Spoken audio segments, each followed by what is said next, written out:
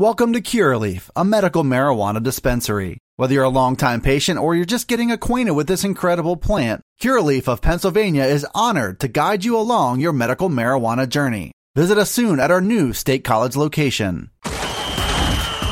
This is the Blue White Breakdown, the premier podcast for all things Penn State football. Talk about culture. It's something that should show up in every aspect of your program. It's the Blue White Breakdown, brought to you by Penn Live. Here are your hosts, Daniel Gallen and Dustin Hockensmith. Welcome into this edition of the Blue White Breakdown, brought to you by Penn State Health. Daniel Gallen's here. I'm Dustin Hockensmith. We're getting you caught up on the latest in Penn State football. We had Wednesday open practice, heard from James Franklin and Mike Yurcich.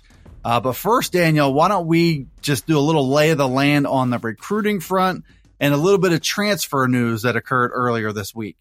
Yeah, so just to start with the transfer portal, which is everyone's favorite topics this time of year, Penn State wide receiver Cam Sullivan-Brown is in the portal, according to reports. He was not on the roster when it was updated back in January. He was one of the fifth-year guys that wasn't using that extra year of eligibility at Penn State. I think there are 4 or 5 of them. So he'll move on, pretty modest, career statistics, battled some injuries. I think was well regarded, as a teammate by James Franklin and some of the other Nittany Lions, but he's someone who, won't be on the team next year as that, wide receiver room continues to look a little bit different. On the recruiting trail, Bob and I talked a little bit about it earlier this week. Neo Avery, the 4-star athlete from Good Counsel outside of DC, he decommitted on Sunday. He was at the Under Armour Next Camp outside of Baltimore. He's coming off an injury, so he didn't participate. That'll be one to watch. It kind of sounds like that. The way that recruiting is now, decommitment isn't necessarily a death sentence for your recruitment, depending on the circumstances. So that'll be an interesting one to watch because I think he's the type of talent that Penn State I think they'd be fine if he decides in a couple months. They've already done that in the class with Matthias Mega Barnwell. And then a couple list trimmings happened this week. IMG 4-star Will Norman. He's a defensive lineman, originally from South Jersey, I believe. He got a Penn State offer when he was a freshman at Roman Catholic in Philadelphia. He put Penn State in the top 7. He's a top 100 prospect nationally in the composite. Definitely a name to know, and obviously the defensive line is a position of need for Penn State. Newman Goretti 3-star Sean Battle put Penn State in his top 5. He'll commit June 4th. And then Penridge 4-star Phil Picciotti put Penn State in a top 12. Penn State, I think, got in pretty early on him, and his recruitment's really blown up. He's got a pretty impressive offer list. That top 12 has a lot of power programs on it, so you can read more about that and see those other schools on PennLive.com/Penn State football. But that's kind of where Penn State stands right now with a couple interesting prospects in the class of 2023. There are 3 big names to know. 3 guys who were legitimate, top target types in this class. I love me a top 12. If I can get a top 30 or top 20, I like that more, but I love a top 12. And the older I've gotten and the more cynical I've gotten, the more annoyed I get with list trimmings. I get it. And I know that they are news events, but I don't need to hear a top 12. If you're not showing me a top 3 or 5, I think it's okay to disregard these things. Like, clearly it's news. If Phil Picciotti doesn't include Penn State in the top 12, let's talk.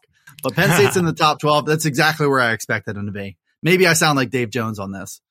I always like the disclaimer where it's, this is my top whatever, but my recruitment is still open. I'm still listening. If Alabama wants to come calling, if Georgia wants to come calling, I'll listen. I mean, when I was looking at colleges, my spreadsheet had I think I had 34 schools on my on my spreadsheet. So did you put out a top 34?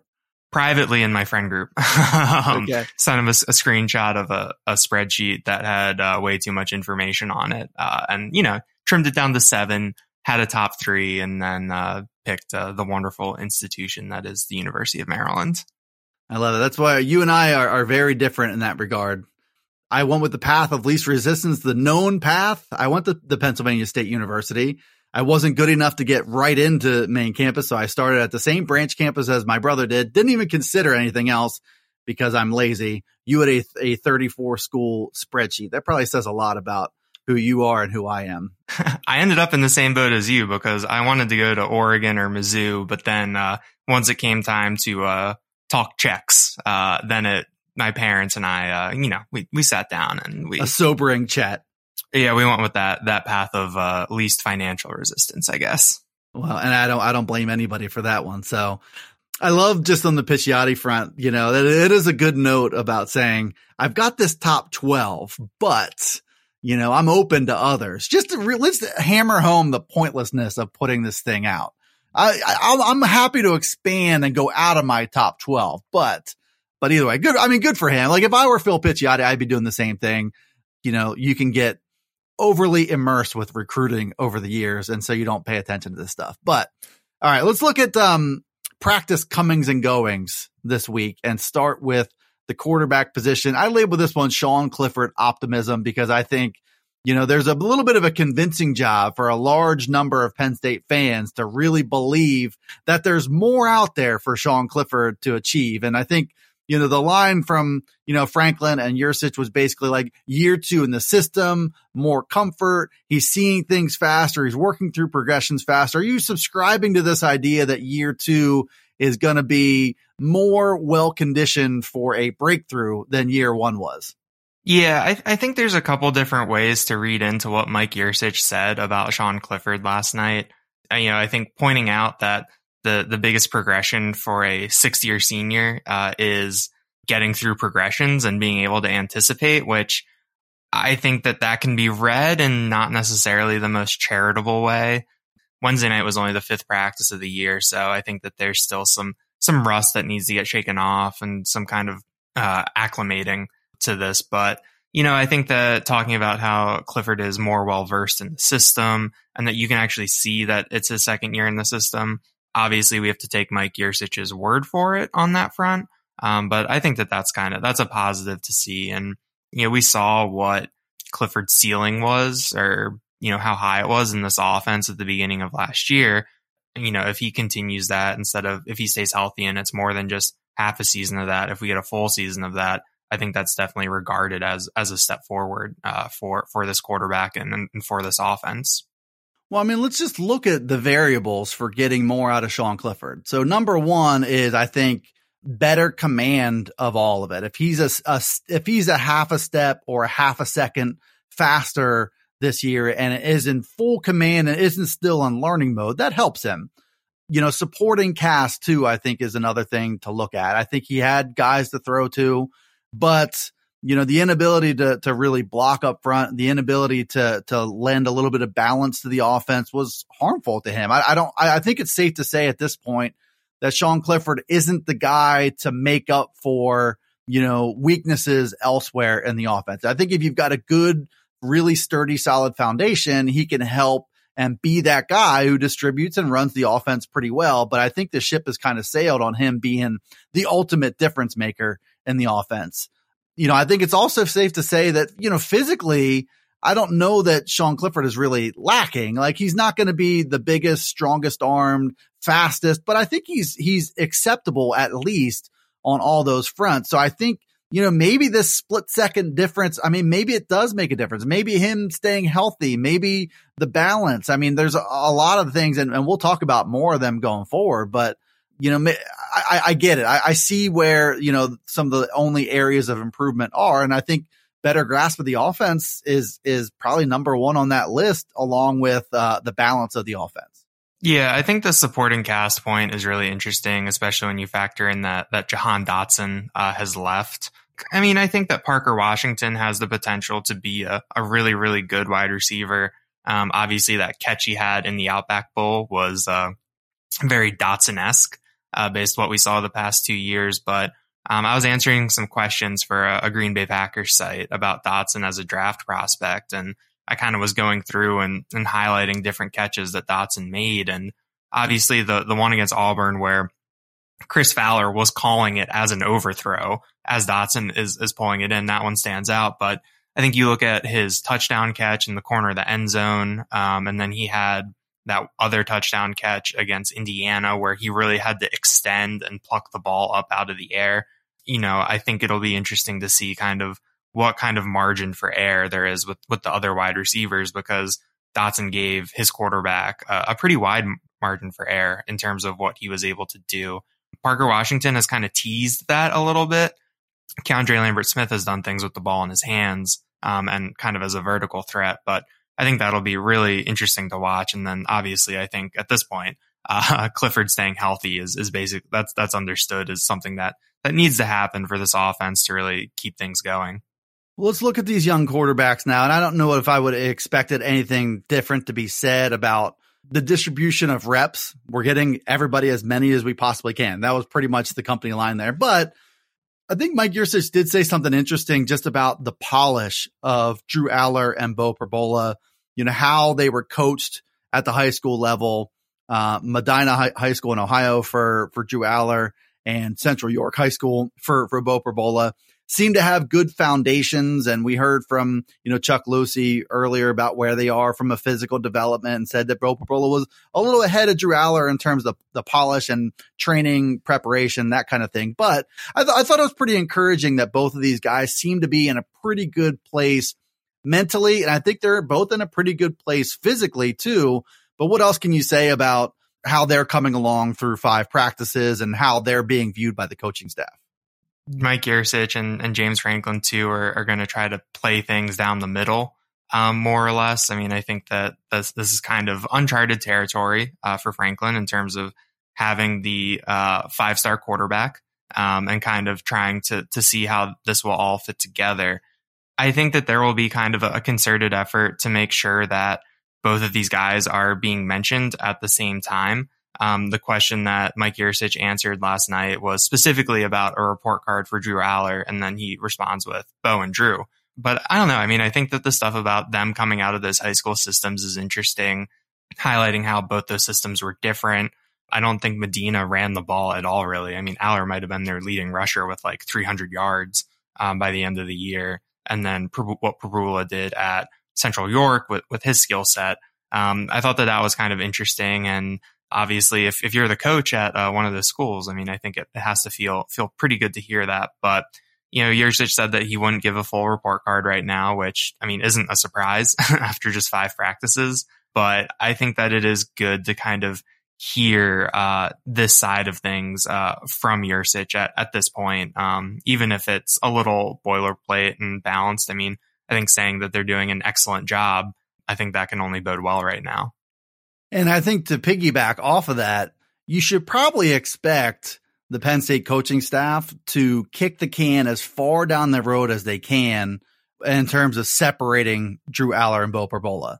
And I would venture to guess that, by week 1, you're probably seeing Christian Veilleux as the primary backup to Sean Clifford, and you're going to see Drew Aller or Beau Pribula listed as that number 3 guy. I would imagine, and I'm just kind of guessing and speculating here, but I would imagine it's probably not until close to this time next year that we get any word on any kind of separation, as long as they can wait to not risk alienating whoever doesn't have that first inside step to the job.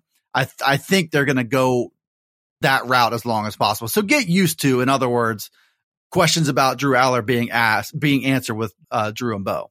Yeah, I think that when you look at, kind of where things are going to stand by the time we get to week 1 at Purdue.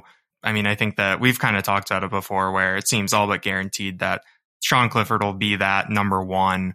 I think that it's safe to assume Veilleux will be number 2. And then, I think that one of the more interesting things is going to be, all right, which freshman gets the first reps against Ohio or Central Michigan in those two games that Penn State should win. I think that'll probably be like the only hint that we get of any separation, kind of like you said, until we get to next spring. Or the first time there are reps available, you see both of them on the field in kind of a trick formation just to play this one out a little bit longer. We'll see. This is the Blue-White Breakdown. Welcome to Curaleaf, a medical marijuana dispensary. Whether you're a longtime patient or you're just getting acquainted with this incredible plant, Curaleaf of Pennsylvania is honored to guide you along your medical marijuana journey. Have questions? Visit us at Curaleaf.com or stop in to see us at any of our locations, including our new State College dispensary located at 1248 South Atherton Street. Let's talk medical marijuana and let our confidence become yours. How about that run game? I saw, I don't know who asked the question and things like that, but Mike Yurcich was a little bit curt with the response about the run game, almost like, listen, guys, we've covered this ad nauseum, right? I think maybe it was more of a forward looking question. How do you go about fixing this situation? But it sounds like either he was tired of answering that question, which frankly, I don't really blame him, or he was sticking to some kind of company line about, we do not talk about 2021 anymore. This is all about 2022.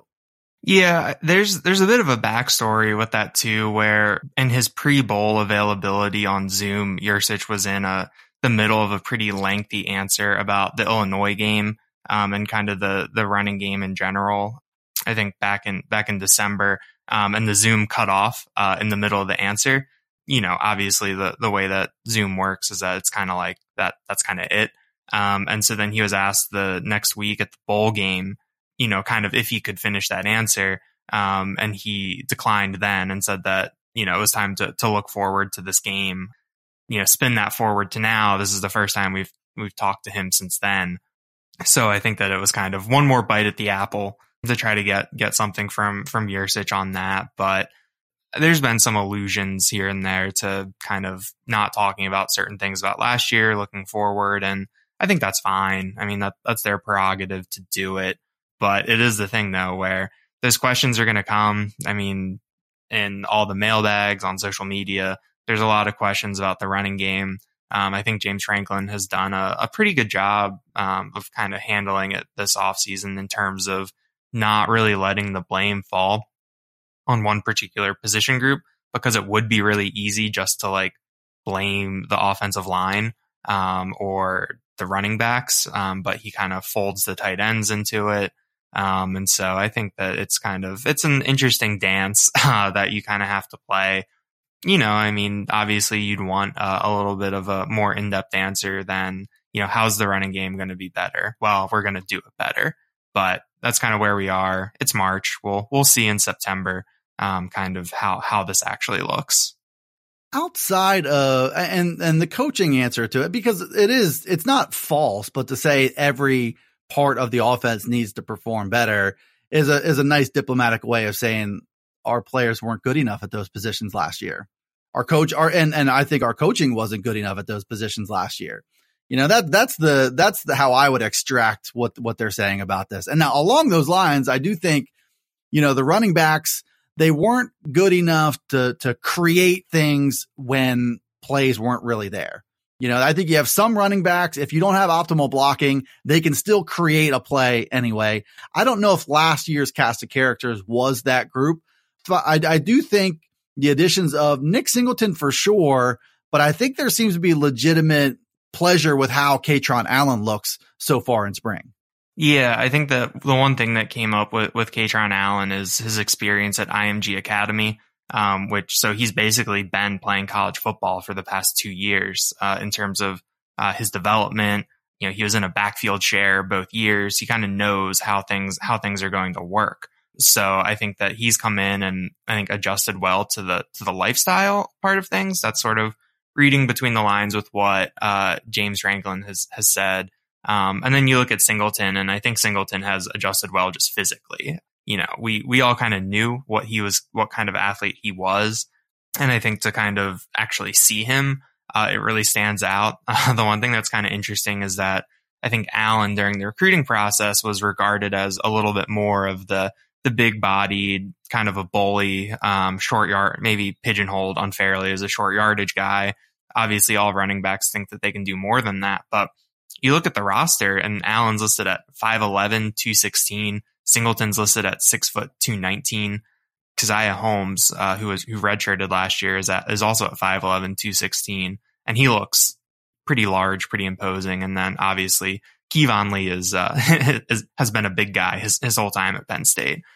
So it's some interesting body types, and I think that I'm kind of excited to see what Kaytron Allen can do in the field a little bit more, beyond kind of the assumptions that we have about him and kind of how he actually fits into this offense.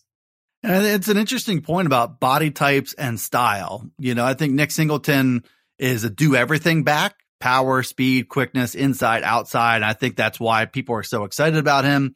I think Kaytron Allen, what we've seen from him anyway, and I don't know whether he's got more to stretch that persona, but he's comfortable running in between the tackles, running in tight spaces, pushing forward for yardage. And it's more like his style and film than it is necessarily his size.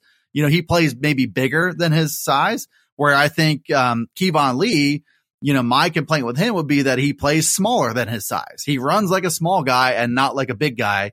And so it's like, okay, the size and the weights, they matter, but it's also, more of a style thing with all these guys and how you mix and match. And then you throw in Devin Ford too, who's down 10 pounds, and what he brings to the table. I mean, it's going to be really interesting to see how they mix and match the styles, the abilities, and the experience levels in this backfield, to get the most out of it. And I think at least Nick Singleton should be a huge factor early, but I'm curious to see if maybe Kaytron Allen, because he's probably better at that inside running than I would guess anybody else on the depth chart.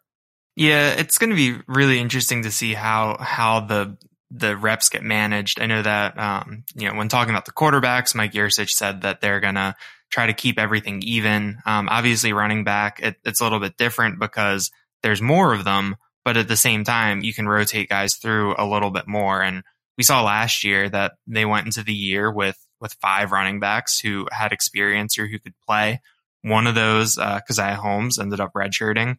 And then between the other 4, you would really only see 3 over the course of a game, and maybe 2 sometimes, depending on health stuff. So I think it is going to be interesting to see how this actually looks in practice.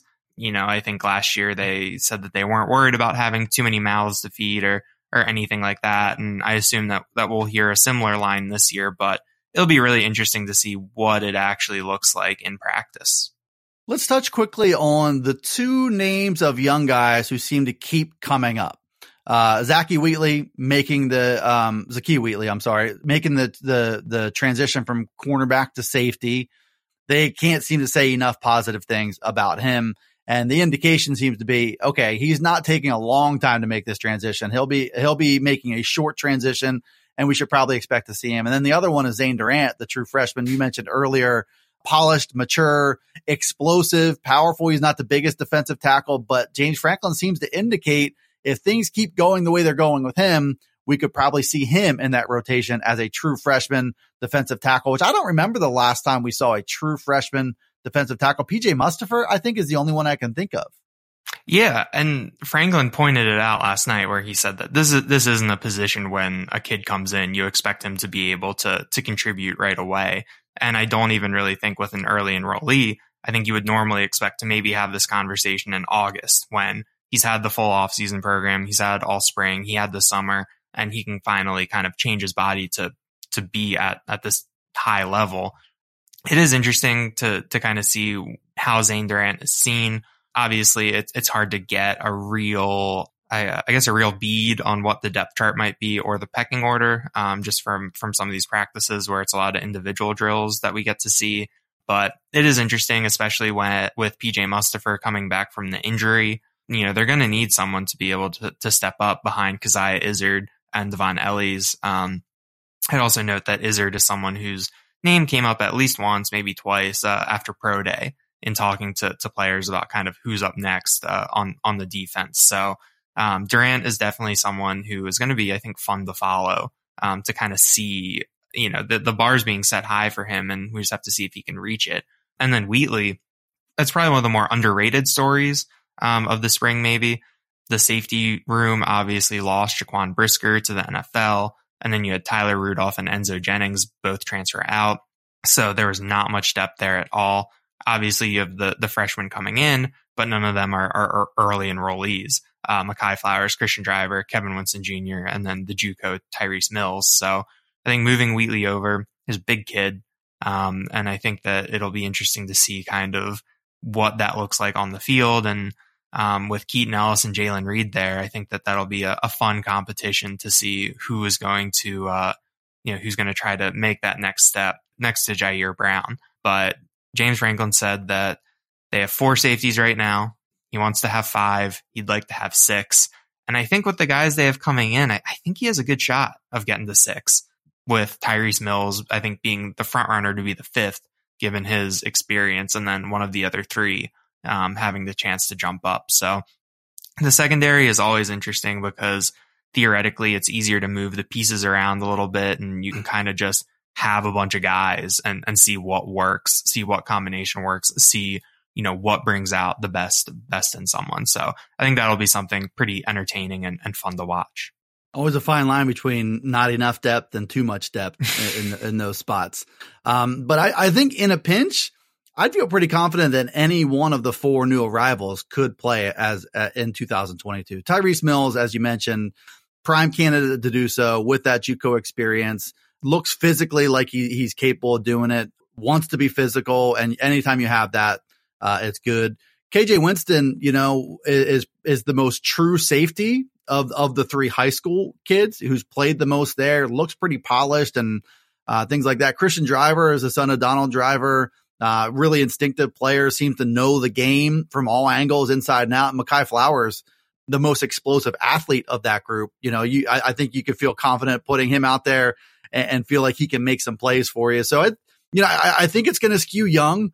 You're going to lean more on a guy like Wheatley than maybe you thought you were going to when you decided to make that transition. But all in all, I think, especially since you took Jonathan Sutherland presumably out of that mix too, all in all, I don't hate the depth there at safety. I know there's some unknowns and some uncertainty, but I think they've got players there. Yeah, I think that moving Sutherland down to that linebacker spot, you remove the experience, but I think that given what we'd kind of seen of him physically and kind of how Penn State uses that third linebacker spot, I think that was definitely a good move. And I also think it's a good move in the terms of you have more kind of young players at safety than you do at linebacker. So I wouldn't say that Sutherland is necessarily like blocking someone at linebacker. Whereas at safety, you can get these younger guys like Reed, like Wheatley, like one of these freshmen, you can get them onto the field and kind of see what they can do.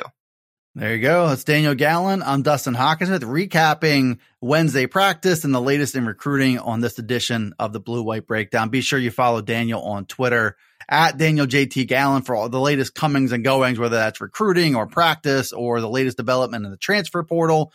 And we'll also have all of that information at PennLive.com/Penn State football. And as you know, we're recording Blue White Breakdown podcasts basically every single day. Those are on Alexa, Apple, Google, Spotify, Stitcher, and YouTube. Thanks for tuning in to this edition of the Blue White Breakdown, and we will see you next time. This has been the Blue White Breakdown, brought to you by Penn Live.